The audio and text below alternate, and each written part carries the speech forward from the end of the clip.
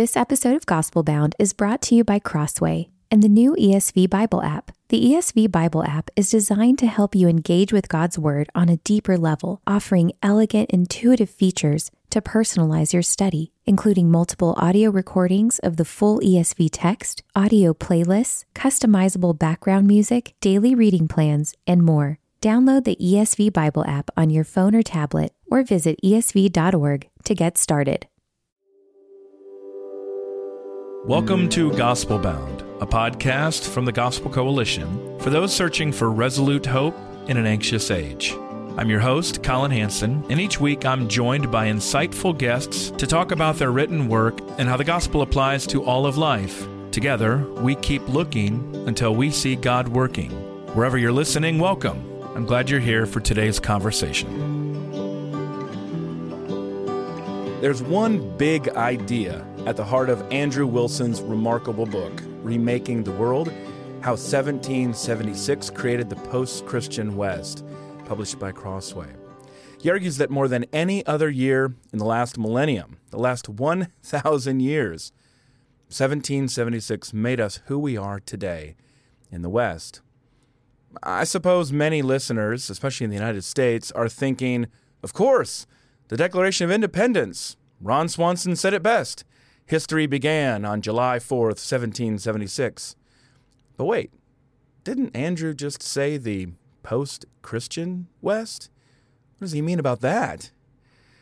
Well, Andrew demonstrates a lot of courage writing about 1776 as the teaching pastor of King's Church, London. But one of the most important points of his book is that the American Revolution was just one of many world-changing events and ideas crossing and recrossing the Atlantic in and around 1776. In fact, he argues the battles were less important than the words. Human rights, free trade, liberal democracy, religious pluralism, the preference for authenticity over authority, choice over duty, self-expression over self-denial. Andrew traces it all back to 1776. Now, Ron Swanson might not be right that history began on July 4th, 1776, but Andrew does argue that 1776 separates us from the past. He writes this: "The vast majority of people in human history have not shared our views of work, family, government, religion, sex, identity, or morality, no matter how universal or self-evident we may think they are." In Andrew's telling, the West is full of Protestant pagans, and Christians are victims of our own success. So I can't wait to ask him about his favorite stories and his fervent hopes. Andrew, thanks for joining me on Gospel Bound. Thank you so much. That's a fantastic introduction. It's a great joy to talk. Maybe I think I'll you were probably embed- one of the first people who ever got excited about this project, so I feel like I owe you a huge debt of gratitude that it got published at all, so thank you. Oh, that's wonderful. Well, again, I've been looking forward to this for a long time and diving deep on this. I've read the book twice and thought about it nonstop in many ways since even my second reading of it. Appropriately, you will of course appreciate that it came while I was staying in Cambridge. Only seemed fitting. But Andrew, how do you even begin to conceive of a book with this kind of scope? I mean, when did you start to connect the dots about 1776? So I was on holiday in France about 6 years ago when I was reading a book by Ian Morris called Why the West Rules for Now. It was really a sort of book about why the West has been ahead of the East for a long time and why that's now changing. And it was a really interesting thing. And in the course of it, he was talking about the fact that the steam engine was in Watt's steam engine and the wealth of nations happened within the same weekend in 1776. And I thought, hang on, that's probably the key invention in industrial history and the most important economics book ever written happened in the same year as the Declaration of Independence. That's really, I've never been told that. I didn't know that.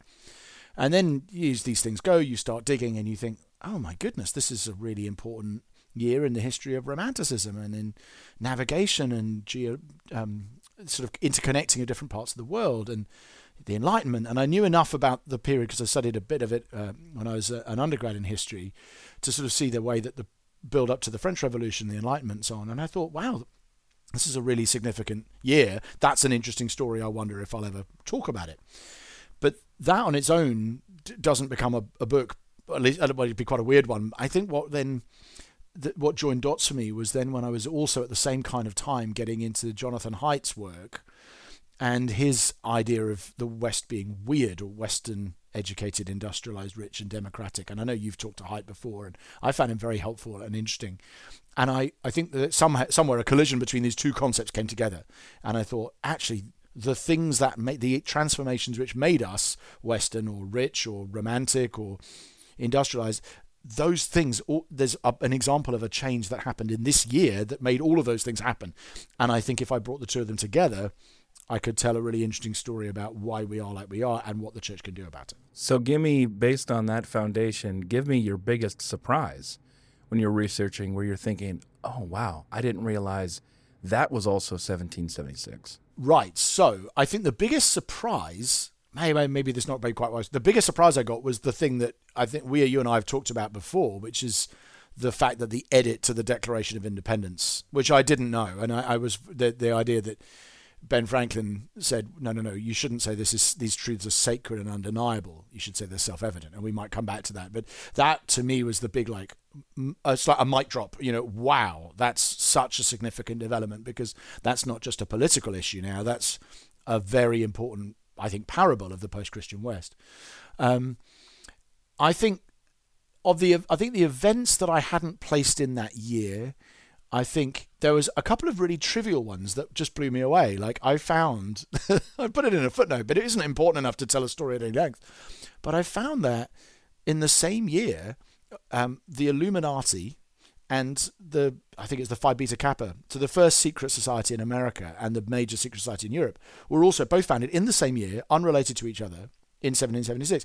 And I just thought, why is things even at that random a level also happening in this year? What's going on in the West that's causing those two really apparently quite unrelated things to happen?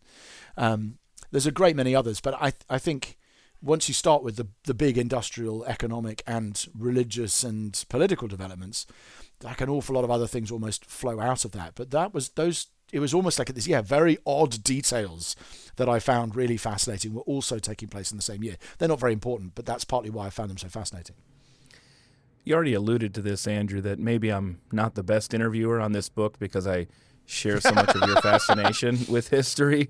I mean, I majored in European history, no less. I'm wondering, why should other Christians, maybe not the folks that spend a lot of time reading the kinds of things that you and I do for fun, why should they care about your book? Is it just because it tells engaging stories of the past, which it definitely does, but why should others care? Well, I think that early feedback I've had from people who wouldn't normally read big history books, which has been encouraging and is what I hoped, is that people have said this just helps me connect and explain things that are going on in our current world, and it helps me see them in a way that makes sense of things that appear not to be connected to each other, that gives me a story that goes, oh, okay, that's why that and that are both part of the same wider phenomenon. And it's back to the classic thing of, it means I'm reading the newspaper or I'm online and I'm scrolling, seeing something that's just happened, and it's enabling me to join dots and make connections and connect them to the influence and role of Christianity in the world and the way the church can respond to it. So towards the end of the book, I try and equip people, this is how we can respond. But even in telling the story itself, I think you can give Christians some agency, or power sounds a bit dramatic, but you can to some degree, because you say, look, this is a name for that thing you've experienced, and this is not just a weird development that sprung out of nowhere. And I was particularly writing that in light of what I think of as another very intense period of cultural change between about 2014 and 2017 in the West, where a huge amount of dominoes seem to fall culturally at once. And a lot of Christians, probably even more in your country than mine, I expect, just kind of thrown and like, what on earth? These changes are all coming out of nowhere. And I think by putting them in the context of a bigger story, you can give people a sense of, I can name it, I can see the journey, I can understand why that does kind of follow from where we were. It's not as shocking, it's not as disorienting, and hopefully give people a sense of a coherent narrative to understand why it is, and also how we we might respond to it without panicking or freaking out or whatever it is. I thought this quote from your book was helpful on this point. You said, "The rate of change in the last 2 centuries makes the past feel much further away than it actually is, which inclines us to fawn over the future and either patronize the past or ignore it altogether." I think that's just an important concept about the significance of history and the way that we're especially ill-equipped in this place and time to be able to understand it, but which I think your book does a great job of helping us to see its significance. Of all the different wide-ranging aspects of the book, which of these threads, which of them is the most fun, your favorite to be able to pull on? That's a good question. And I haven't been asked that before. I think, well, I'll answer that 2 ways. I think the one that I most enjoyed learning about is the sort of the economic and material changes in the world, because that's probably the one where I had the least idea at the start of the story where it was going to go. I don't think I'd ever seen before that if you draw a graph of the economic growth of the human race, GDP per person or whatever it is, that it looks like a hockey stick. It just goes flat for 10,000 years and then shoots up, and the inflection point is somewhere around the mid 1770s. And that was just such an extraordinary thing to see and such an important development. That was probably the most fun to understand or to see for the first time. But I think the one I probably most enjoyed writing about in many ways was the one on Romanticism, because again, I just find these characters, some of them that are at work, and I talk a bit about the sort of German playwrights gathering around Goethe, and I talk about Giacomo Casanova, who'll be a name that's known to a lot of people, but most people don't know very much about him. And then Jean-Jacques Rousseau, who is just an extraordinarily odd, brilliant genius, but it's very strange man. And I just found the characters, it's almost, probably the chapter where the storytelling is the easiest and the most fun, because they're just such extraordinary people. And at one point I'm reading away and then I'm discovering, hang on a second, the plot of the Shawshank Redemption is based on the escape from jail of this 18th century philanderer who breaks out of jail by hiding a spike inside a Bible, hides behind a painting, goes out through a hole in the wall. You're like, how did this happen? And I've never known it before. So there was so much fun in that chapter just to discover this stuff. And I hope, as you say, that some of the book is just trying to tell a really interesting story, but obviously with apologetic undertones and a hope of application, which I hope emerges as well. Just trying to imagine Rousseau and Franklin hanging out. Yeah. I just imagine Rousseau and anybody hanging out. Ben Franklin, I think, is one of the most ordinary 21st century, but he looks like if he parachuted into your town now, he'd probably be okay. He just doesn't seem like he belongs to another era in quite the way that many characters do. And Rousseau is the opposite. He's just a total weirdo, but a brilliant man who's shaped us all in all kinds of ways. Now, my next question is a pretty big one, but it's one of my hobby horses, and it's my show, so I get to talk about it. Explain why you don't buy into the Enlightenment narrative, the triumph of freedom and reason over the dogmas of the Dark Ages. I really appreciate your comment that you don't hear as much about this story when you're touring Cambridge University or Notre Dame Cathedral in Paris. Yeah. And by the way, great shout on Notre Dame. That's I was actually waiting for the end of that sentence, wondering if he was going to Notre Dame it on a podcast. European history major protected him. We're talking about Paris, not about football.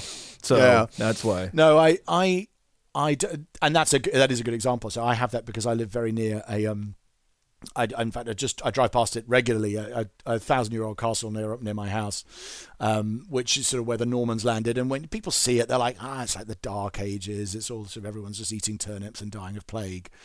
But then you consider what medieval society in Europe developed, invented, understood. You look at, particularly in that, I mean, I think you got to concede some of the force of it. You've got to say that after the Roman Empire collapsed, that the political instability and the military chaos that was unleashed on Europe between the years, say, 500 and around 900, were obviously destructive for economic growth and literacy and many other things. But I think as soon as you see the turn, certainly around the turn of the millennium, from about year 1000 onwards, you see enormous creativity, industry growth, the rise of trade, the rise of guilds, and the building of cathedrals, and the establishing of civil society, and the burgher towns, and universities, and clocks, and you just think, and astronomy, and you think actually that even just the university is a medieval European invention, and you just realise this is silliness. What's happened is people have told a story with ourselves at the end of it, in such a way as to amplify the difference between how brilliant we are and how dim they were, and in doing so have completely distorted the evidence. And I think it is, in a way, it's a propaganda tool. And it was originally, there's the fun thing again to dig into this, of course, is it's a Protestant propaganda tool. That was going to be my next question right there. Are Protestants to blame for this? Yeah, basically, at least originally. So the first guy to use the language of the Middle Ages, or the Middle Age, was writing in the same year as the Gunpowder Plot, which is a very big part of British life. 1605, the Catholics tried to blow up the government, and we still memorialise the fact that it didn't blow up by fireworks and bonfires and all that jazz in Britain. And that's where the term Middle Age comes from. It's a Protestant narrative saying, well, there was this early church, and then there's this dark Middle Age, and then there's Protestantism. And all that happens with the transition over the next 150 years, Europeans begin to say, well, that's not quite the story, but it's very similar. There's the world of antiquity, of brilliant Greek, Roman thinkers and beautiful poetry and lovely buildings and togas and grapes. And then it all goes quiet and weird and dark, and everyone eats turnips and dies of plague and burns witches. And then European enlighteners emerge in around Isaac Newton's often, get credited with a lot of that. And then in the sort of 17th and 18th century, Europeans switch the lights on and everyone gets knowledge.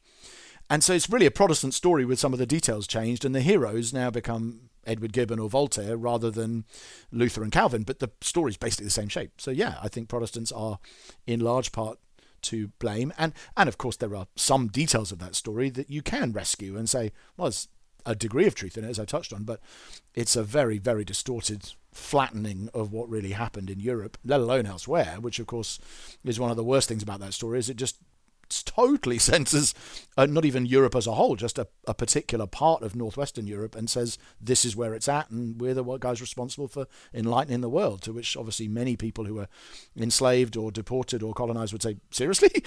So it's not a good version of history. Yeah, I wonder if American listeners might not be as familiar with how that narrative has been undermined, even in recent years. I was with our friend James Eglinton up in Edinburgh this summer, and we were walking around, and sure enough, there's the statue of David Hume, but look at all the problems because of David Hume's views on race. All of a sudden, he's getting canceled because he doesn't fit anymore. We've become enlightened on that topic. So let's talk about that, how you see racism affecting that reception of the Enlightenment story today. And I just need to read this for this day as you're gathering your thoughts. I just need to, say this. This is a great line about the philosophes. The Western world has been illuminated by their powerful blend of sense and sensibility and their laudable commitment to persuasion, but we have also been darkened by their pride and prejudice. You must have had fun writing that one. I really did, and I'm so glad you've noticed it, because I'm honestly worried that lots of people will just be going, what's he on about here? It's just so flowery, and then but obviously it's a line. Jane Austen right there. Austen fans, yeah. And of course I do think that, I do think that she's, at least in Sense and Sensibility, there is something deliberate there. I'm not an Austen scholar, but I think the idea that those are that is very much of the period. Pride and Prejudice, obviously, she's not talking about Enlightenment views of race, but I am. Yeah, I think it is obviously, we hugely overuse the word problematic as a modern society, but it is really, really bad when you read, particularly when you consider these are not minority, the racial stereotypes and outright bile, really, that comes forth from some of these key writers are not coming from minor figures. I think in a way, if you dig hard enough, you can badmouth almost any movement, because every movement's going to have someone somewhere who says something bad. But this isn't that. This is David Hume, Immanuel Kant, and Voltaire, who the giants of the French, Scottish, and German Enlightenments, and they just said terrible, appalling things. I can't quote them from memory, but I wouldn't want to if I could. I mean, some of the things that are being said, now that's not to say every enlightener believed all of those things. And it's not to say, I think you could have a very reasonable discussion about what is the right way to respond to statues of people who discovered very important things and said some great stuff and then said some absolutely terrible stuff. Like, I think you could have that debate, and obviously many of us did in the 2020. But that aside, what is being said and affirmed based on a very Eurocentric narrative of history, mixed sometimes interestingly with a real hatred of biblical anthropology. That's sometimes what's motivating it. Is certainly in Voltaire that the anti-Semitism, a lot of the racism is actually partly coming from a place where they're trying to distance themselves as much as possible from the idea that God created all humanity in Adam and Eve and his descent. So this idea of common descent is a huge problem. And then there's a Eurocentric narrative, and there's just good old-fashioned bigotry in there as well. And the combination of those things produces these just vile racial, not just epithets and the sort of sneering laziness that you often get in a sort of garden variety racism, but actually sometimes people quite explicitly, Hume does, he just explicitly goes, okay, I have heard rumours of this black guy who's meant to be quite clever, but actually he's just parroted all of that from somewhere. He's just a parrot. He's heard it all somewhere else. I think enough educated black men in and they are mostly men in your day, to surely understand that what you're saying is not a fair representation. So that is one of the big, dark spots on the record of the Enlighteners. And it's not something from which Christians are immune either, of course, as we know. But I just think it's important to say, not to trash the entire Enlightenment, but to say this is not quite the darkness to light story you've been told. Let's jump to your chapter on skeptics. You observe this, a little bit of a longer quote here. Contingent religious beliefs now sound like self-evident secular truths. The year of our Lord has been universalized. The rights of humanity have been standardized. The redistribution of wealth has been normalized. And all you need is love. Christianity, in that sense, became a victim of its own success. It baked its moral norms so deeply into Western culture that people eventually forgot where they came from. End quote. So, Andrew, do you think we're close to losing not just the memory, but also the norms themselves? Well, this is one of the interesting questions, and the answer is I don't know. I feel like we're probably a lot further away from it than some of the more apocalyptic accounts would suggest we are. And I think that's because moral norms of the kind that we're talking about, the human dignity, are baked very deeply into the what I would call the post-Christian West, or post-Christendom. And I think in a strange way that has been ratified and made harder to eradicate by the attempts in the 20th century to get rid of them, to redefine the moral norms. You think particularly of the Nazis, and I don't want to be the guy who drops in the Nazis for the sake of it, but obviously that was a particularly virulent attempt to anti-Christianize values, really, to say, we're not going to treat people as if they're all created equal, and we're going to explicitly oppose that version of morality and try and valorize strength. And that, of course, has got its connections to Nietzschean thinking and even social Darwinism, although I don't blame either Darwin or Nietzsche for all the things the Nazis did, of course. And I think that attempt was so vile in its outcomes that I think it's almost reinforced people's desire to never let that happen again, even if they don't have really a metaphysical ground for not doing it. And so I think what's happened is the tastes of Western people have made it feel revolting to say not all human beings are created equal, even though people say, I don't even really believe in creation, let alone in created equality. Right. So you end up in a strange position where people are saying, I definitely don't want to go there with the moral conclusion of rejecting Christianity on the human dignity. But at the same time, I definitely don't want to go with the Christians on why we believe it. So I kind of going to preserve the fruit and hope no one will notice that I no longer hold to the roots, and trust that will stay for as long as it can. I think the overall, it doesn't make logical sense as such to me, but I think it will probably last a good while longer, in part because of primarily the Nazi attempt, and also in other areas, communism and others, to eradicate it. I think people will still for a very long time have a memory of what happens when you don't hold to that kind of view of human beings. Now, later in the book, you describe this cognitive dissonance. You've alluded to it just there, the moral fruit without the spiritual root, and say that the, quote, post-truth world is an unaffordable luxury, end quote, to the oppressed and disfranchised. You clearly alluded to it there with the communists and the Nazis and the people who suffered their tyrannies. What else do you have in mind here? I think there's all sorts of things about the way people conceive of, and by the way, some of them are more at risk in our generation than others, I think. But I think if you go back to your Declaration of Independence, okay, so just take a line, which is obviously very, very formative expression of Christian anthropology for modern politics and economics, as well as morality and the duties you owe your fellow humans. You just say, it's self-evident to us, or whatever, sacred and undeniable to us, that all people are created equally and endowed with certain inalienable rights. Now, that statement contains a huge amount of Christian anthropology. It's obviously got a creator. It's got people who are made effectively equal to one another. Doesn't quite say in the image of God, but that's the gist of it. And that undergirds the UN Declaration on Human Rights and everything we believe about what humans owe one another, obligations and duties to our fellow humans. And so I think there have been some, as I say, experiments to say we are not going to go there and we're going to go harder the other direction, as we've talked about. But I think there are other things that do just get chipped away when you take away those foundations. I think we could talk about more contemporary issues, like abortion would be an example of an issue where it's a sort of there's a foot in the door, and even what some people have been able to say and still remain in the public square with some degree of respectability.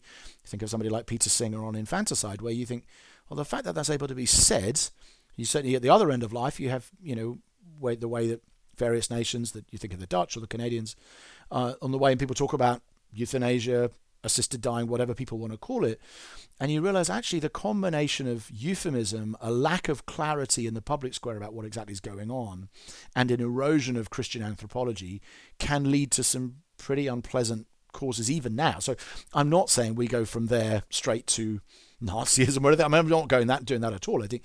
But what happens is that you do destabilize Christian anthropology, and over time, people will no longer take it for granted that the fact that someone is human, therefore they're made in the image of God, means you can't kill them no matter who they are.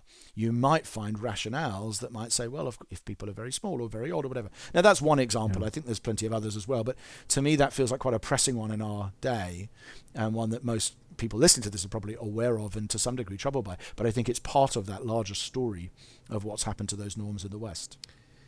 Yeah, what do you make of it, Andrew, that the difference between some of the most utilitarian approaches to death of the weak? So you go back to the Nazi era, and the thought is they're parasites on society. We don't have the resources to take care of them. Today it's more like, well, why would you want to stay alive if you don't feel fulfilled and happy? Because that's the point of life. Is there a common thread between those two, or are they entirely different, just with the same result that the weak are the ones who suffer and ultimately die? Yeah, I think they can be closely aligned, in as much as they both ways of thinking regard human beings who are not perceived by others as contributing, particularly to public life and economic flourishing, as having less value. And in the end, when a subsection of the population get dehumanized and then taken out in history, it's often because they're regarded as being economically unproductive. That was what was behind the witch crazes in large part. It's what's behind, obviously, infanticide in many parts of the world. You just don't do that to people who are economically productive and able to fend for themselves. And similarly, for people who are either very old or very sick. And so I think there are commonalities, but I also think that the rationale is fundamentally different, in the sense that it's interesting, people arguing for euthanasia or abortion are often using quite Christian-sounding arguments for it, even though the arguments against it are also Christian. They're using language of compassion, or the desire to protect the rights of the mother, or to make sure that people don't suffer too much, which is, of course, not the way that the Nazis were justifying what they did. So I think that the rationale has been very influenced by Christianity. I don't think, therefore, it's a Christian thing to do, as I've said, but I think that you have this fascinating example where, and this is a sort of Tom Hollandism, but where the culture wars are often a civil war within Christianity, only one side of which realizes they're thinking in a Christian way. And I think there is quite a lot to be said for that on a number of these, particularly life issues that we've just talked about. You argue that Christendom was hoisted by its own petard. And we look at increased wealth, power, sexual permissiveness, independence, individualism. They've all contributed to decreased church attendance, decreased size of families, diminished religion overall. So let's jump into another big question. I mean, what's the response? I doubt you'd say we should go back to Christendom, even if we could. That's a big movement today, or a growing movement among some Christians today. I certainly struggled to see how we could reverse the effects of industrialization. Even if we wanted the old communities and the family structures, we wouldn't put up with the medicine or the lack of transportation or the lack of mobility, things like that. So what's the response? Well, of course, in part, I'd say too soon to say. We're feeling our way, aren't we? In part, I'd say that's what I'm trying to do in chapters 10 and 11 of the book, and that's what many of us are trying to do, isn't it? I mean, you and I involved a lot in trying to help the church think through the way to respond to basically a new moment in the history of the church. I think it helps me to think this is not the first time. It's the first time this has happened, but it's not the first time that significant economic and industrial and technological change has caused the church to completely rethink how it does evangelism, discipleship, churchmanship, and so on. That's obviously you'd think about that in the late 15th and early 16th centuries would be a very obvious example of how that happened around the time of the Reformation and just before it. But I think you had to do the same you'd probably say the 4th century would be another one of those times, and some would say around the 12th century, 11th and 12th, and probably others too, in smaller ways. And I'm just thinking from my part of the world. So the church has been there before. The church has come to a crossroads and gone, wow, significant enough changes have happened now in this moment to make me think we have to rediscover how to preach the gospel, make disciples, build churches, and reach the nations. And so I don't panic. That would be the first thing to say. But I think we are feeling our way a bit. And we've both, you and I, written a bunch of things about how we might do that. In the book, I try and zero in on issues of grace, freedom, and truth, which I think are three helpful ways of thinking how the 18th century church responded to their moment and how we can. I talk about that at some length there, so I probably won't rehash all of that.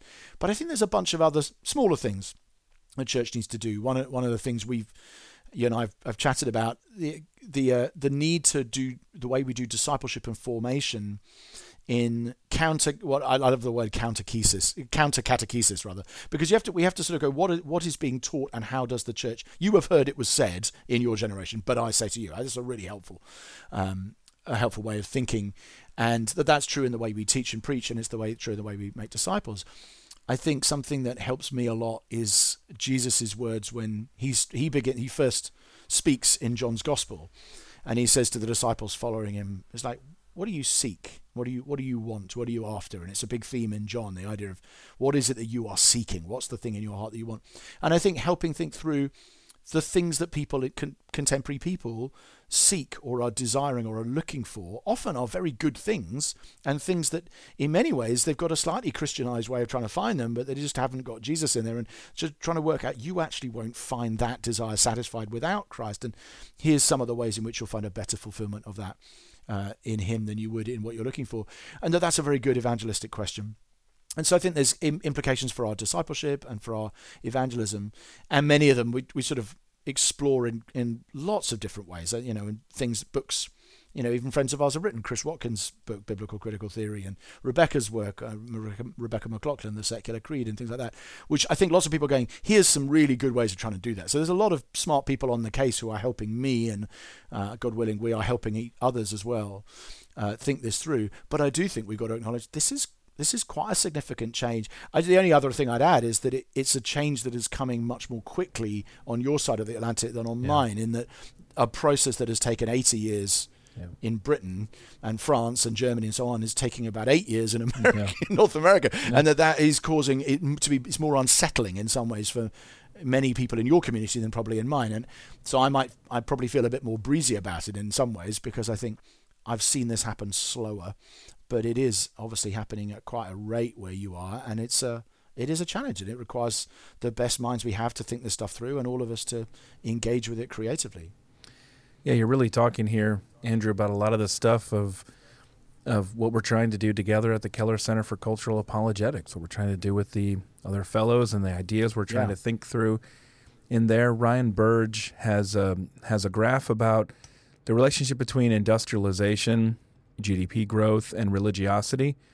And the clear thesis is that they go hand in hand. The richer the country, the less religious it is, except for one country, which remains a significant outlier in the United States.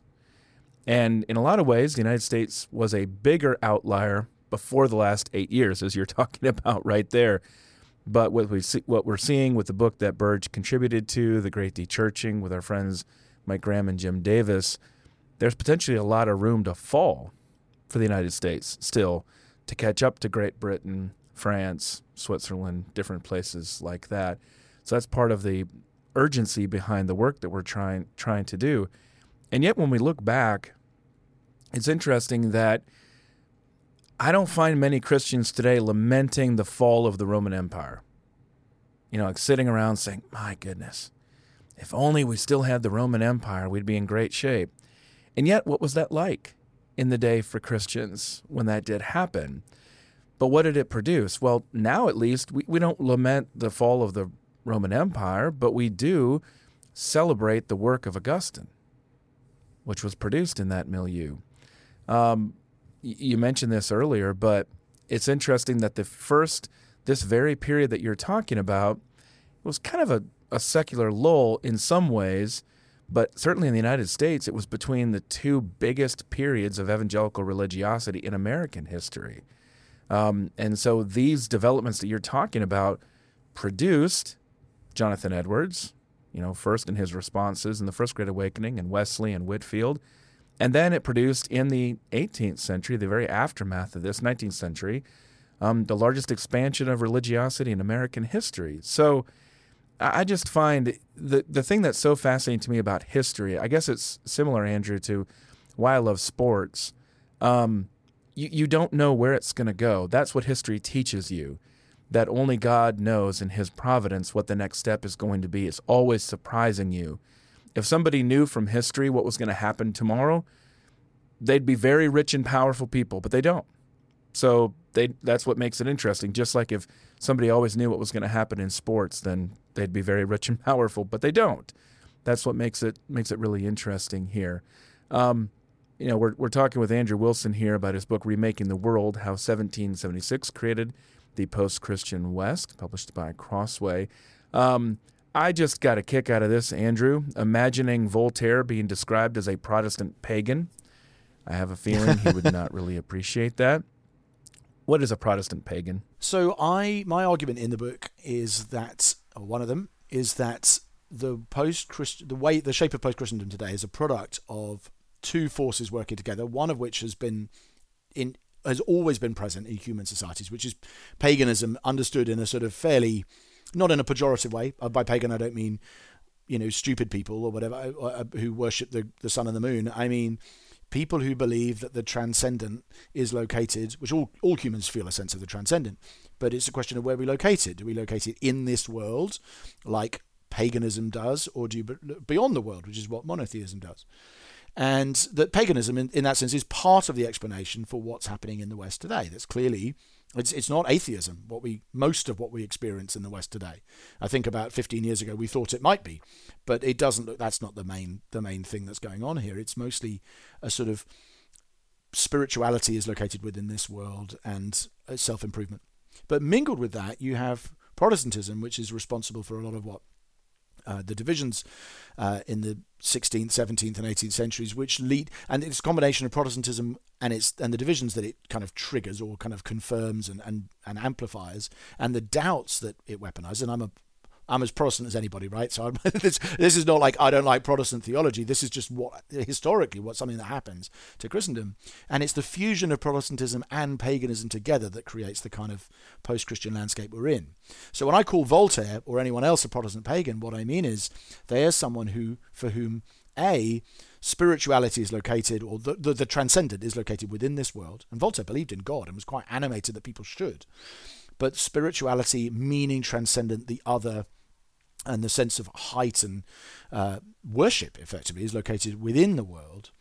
But at the same time, a very Protestant, iconoclastic, tearing down the statues in the old. We've got a new kind of world here, and we need to doubt the religious traditions that our fathers have handed down to us and run it all through the filter of, for a Protestant, Scripture, and for an Enlightener, reason. And Voltaire, in that sense, is a very Protestant pagan figure, and so a lot of people around us. And so when I go into my coffee shop and I see simultaneously invitations to a spiritual class of something, or yogic exploring of this, whatever, mingled with, in this house we believe that, and a creedal statement, Black Lives Matter, love is love, kindness is everything. I think, wow, that's a very Protestant statement alongside a very pagan version of worship. And I think that's, to me, a pretty good two-word summary of the kind of spiritual landscape of the West today. Yeah, you talk in the book about this worldly sense of ultimacy, happiness, and meaning, reformist zeal, moral certainty, commitment to progress, a generally Christian moral framework, all those things are part of that Protestant pagan sense as well. Now, the Great Divergence, you've alluded to it before, but not by name, has to be one of the most important transformations that I don't think we can talk enough about. And I love this section that you wrote, another little bit of a longer quote here. Quote, "If you put control-oriented, analytic people in an individualistic urban environment, give them a sense that the world will one day be better than it is now, and suffuse them with a deep conviction that there is an intelligence behind all things, whose secrets are just waiting to be unveiled, then you would expect such a society to value novelty and discovery, even if most of them remain religiously devout farmers. Give them a few centuries, and you might even expect them to produce Ben Franklin." End quote.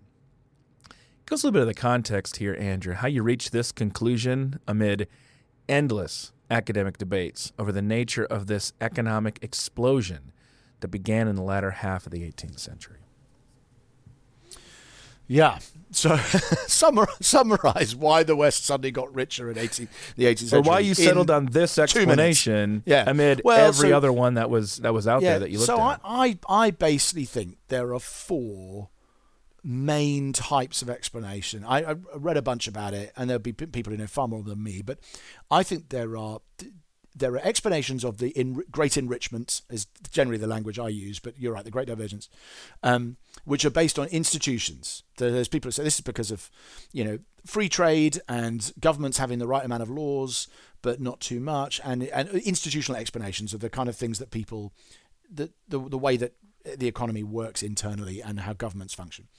There's explanations based on basically Western greed, colonialism, slavery, resource extraction, killing everybody, stealing all their stuff, that kind of explanation. There's explanations which are then based on culture, which is what you're describing, the sort of sense that Western people over time, but partly through the influence of Christianity, I think that's a big reason, become sort of interested in novelty and discovery and new ideas and start doubting and eventually rejecting things that they've left behind. And then there's explanations based on geography, which in a way I think are the most foundational causes. And I think all four of those are important to factor in. I think that geography is a big part of it, but I think the reason why the quote you read out, I find a really compelling part of the story, is because if you just one way I do this is to say, just look at all of the things that are invented, would be a good little way into this. And you look at, so in just the period I'm talking about, just the 2 or 3 years either side of 1776, and you look at the submarine, the S-trap toilets, the micrometer, the steam engine, and then eventually on into railways and all of these other, you just think these are huge. The vaccine. And you're just massively important, influential, many of which we still use today. You've probably been vaccinated. You've probably got an S-trap toilet within a few yards of you right now. And you think, so why is it that almost all of those things were not just invented in northwestern Europe, they're actually almost all invented by English-speaking people in either England, Wales, Scotland, or North America. So what's going on? And I try and dig into that and say that actually the thread behind that in part is Protestantism, which produces all sorts of things like a desire for some of the sort of more nebulous things like a belief the world's going to be better tomorrow than it is today, belief in providence of a creator God, ordered laws, scientific understanding and research, but also, produces literacy. And people were saying God's revealed himself in a book, so we better read. And you put a lot of those factors together and mix them in with, it's Francis Bacon, there's some other key thinkers there as well.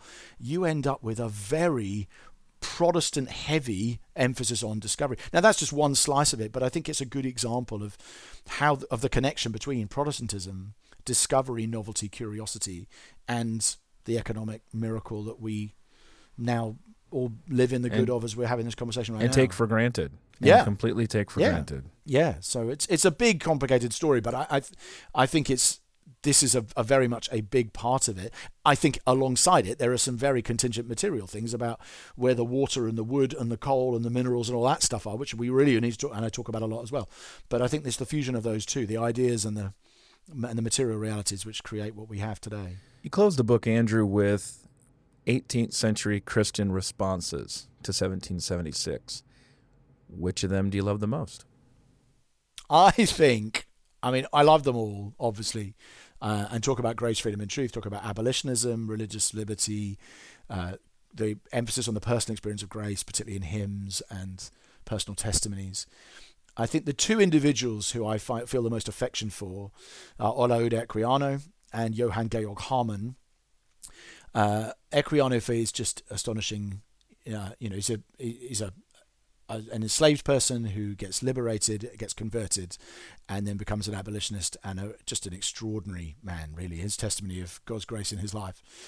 I think the person who I found the most intellectually stimulating, though, to meet was Hamann, who is this genius of a philosopher who gets almost everybody who has ever written anything influential in philosophy at the time, Kant, Hegel, eventually Kierkegaard, Goethe, all saying, this guy is a genius. You must read what he's saying. He's brilliant.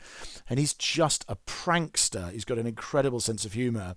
And he's this sort of German philosopher who is a brilliant Christian thinker who basically outflanks the Enlightenment on its own terms. And I think he, and the way he conceptualizes Christian truth and what it has to say to the Enlightenment, is probably my favorite Christian response. I also think he's the hardest to understand, and most people don't read. He writes in German. A lot of his stuff hasn't been translated yet, so he's not an easy person to just jump in and go, right, where shall I start in my devotions? He's not that guy, but such a compelling, funny, whimsical, and brilliant thinker. So he's probably the person that I kind of feel like if someone read my book and then went, what's the 18th century source I'd now most like to read next? I hope it would either be Olaode Equiano's interesting narrative or some of Hamann's work. I just think they're amazing. We've got two questions here with Andrew Wilson talking about his book, Remaking the World, how 1776 created the post-Christian West, published by Crossway. All right, very, very important question here, Andrew. I visited Oliver Cromwell's house in Ely during my summer's visit to England, and I'll ask you the same question the museum asks everyone at the end. Hero or villain? Depends if you're Irish. I think it would be a villain to many. That's quite true. I think that it is. There's a lovely quote. I don't remember who said it, but I heard it through the Rest is History podcast where they said, you can tell everything you need to know about a man's politics by which side he would have fought on at the Battle of Marston Moor. As in, would you, Cavaliers and Roundheads. And actually, I think it's a great question. So I have got quite Cromwellian instincts on a whole bunch of things. I'm probably more sectarian. I'm probably more of a Roundhead than a Cavalier. Although as a kid, I always wanted to be a Cavalier. They sounded cooler. But I think in the end, I'm not.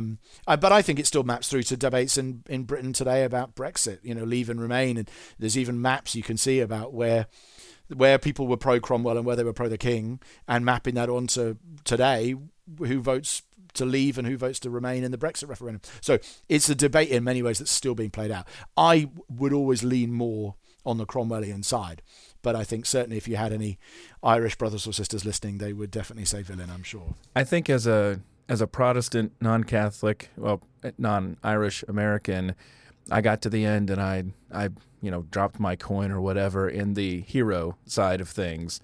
And hard not to do that when you're thinking about the connection to the Puritans and America's founding, things like that. But I was there with a man from Canada, a student there, a PhD student at Cambridge. He was just appalled. It's like, how could you possibly think that? How could you do that? I was like, well, I think we also have the differences between Canada and the United States in play here. Yes, as well. Totally. Well, I might give you one last question here, Andrew. Tell us about your new podcast. Tell us about your new podcast with the Gospel Coalition, the Keller Center for Cultural Apologetics, Post-Christianity? ? Tell us a little bit about this. Yeah, it's really exciting. So Glenn Scrivener and I had both written, I think, really quite different kinds of book, written at different levels with different focuses, but both really trying to do the same thing. So his book, The Air We Breathe, and my book, Remaking the World, both attempts, I think, to say to the church, here's a story of how you got here, and here's how you can learn from that to understand the world around you and to serve it better with the gospel. And so we thought the idea of doing a podcast together and exploring post-Christianity as a topic, so both telling the story about how we got here and then how the church can respond, would be a really fun idea. But particularly because Glenn and I are pretty much neighbours. He lives 100 yards away from me. We could just go down the road and record in a studio and have a live conversation, which was really, really fun. And then we got in some guests who are just brilliant. And so we got Kyle Harper, he's not a believer, but he's a very interesting historian of the ancient world, particularly, and some fascinating books recently on disease, and then particularly we looked at his book on sex and the transformation of that through Christianity. And we've got Carl Trueman, whose book The Rise and Triumph of the Modern Self would be familiar to some listeners, and he came and joined us on the podcast. And then Rebecca McLaughlin, who I mentioned earlier. And Carl and particularly Rebecca talked a lot about the more practical, like how do we reach people in post-Christianity. And so we have 8 episodes. And I just found them, I mean, of course I would say this, but they were just really stimulating. Glenn is just so clever and hides his learning so well. So he just says such insightful things, but as if he's just thought of them without sounding like a nerd. It's really compelling. And so the two of us just sort of chatting away about all the different dynamics. But Glenn is also an evangelist. I'm a pastor, he's an evangelist. We both have to do the other thing as well, of course. But it was really interesting because we both spent a lot of time preaching and acting this out in local church live. So I hope it's also got some pastorally, evangelistically helpful application, as well as, I trust, some interesting history and cultural reflection. So, and our guests are brilliant. So yeah, I'm really excited about coming out. I think it's coming out somewhere you might know, actually, mid-October, I think. Yeah, either we're recording this in mid-September, but it'll either be out or it'll be out enough where you can go find it on Apple Podcasts and go ahead and subscribe. I'm just going to say this is not very complicated. If you're watching on YouTube or you're listening on your favorite podcast app and you like this conversation, or you listen to anything that I do in Gospel Bound, I guarantee you're going to love this podcast. It's not a complicated ask there. These themes that we're talking about here come up frequently, but a lot of the things that we're working on, that we're working through with different authors on Gospel Bound come through in there.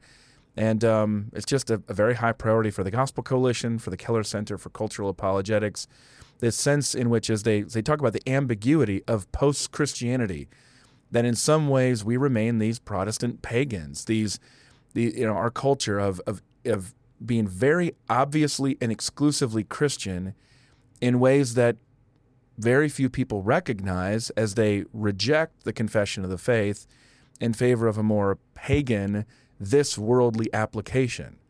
So you'll see them work through those tensions. I think you'll find it fascinating, just like Andrew is saying here. So go subscribe to Post-Christianity, ? From Glenn Scrivener and Andrew Wilson. Pick up the book, Remaking the World, How 1776 Created the Post-Christian West. And Andrew, I want to close with this quote. It's a good one from you. Comes from your conclusion. You write this: fidelity scores higher than novelty. Loss of influence is not a cause for panic. The doctrines, experiences, and practices that the church needs today are much the same as the ones she needed in the 18th century and the 10th and the 2nd. We are responsible for obedience, not outcomes. Faithfulness, not fruit.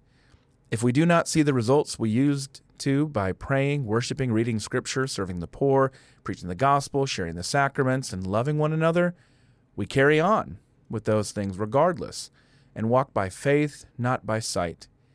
Genuine revival, when it comes, is at God's initiative rather than ours. In the meantime, we wait rejoicing always, praying without ceasing, giving thanks in all circumstances, and resolving not to be anxious about tomorrow, for we have no idea what tomorrow will bring. Andrew Wilson, thanks for joining me on Gospel Bound. Thank you so much for having me, Colin. Really, really enjoyed this conversation. Thanks for listening to this episode of Gospel Bound. For more interviews and to sign up for my newsletter, head over to tgc.org/gospelbound. Rate and review Gospel Bound on your favorite podcast platform so others can join the conversation. Until next time, remember, when we're bound to the gospel, we abound in hope.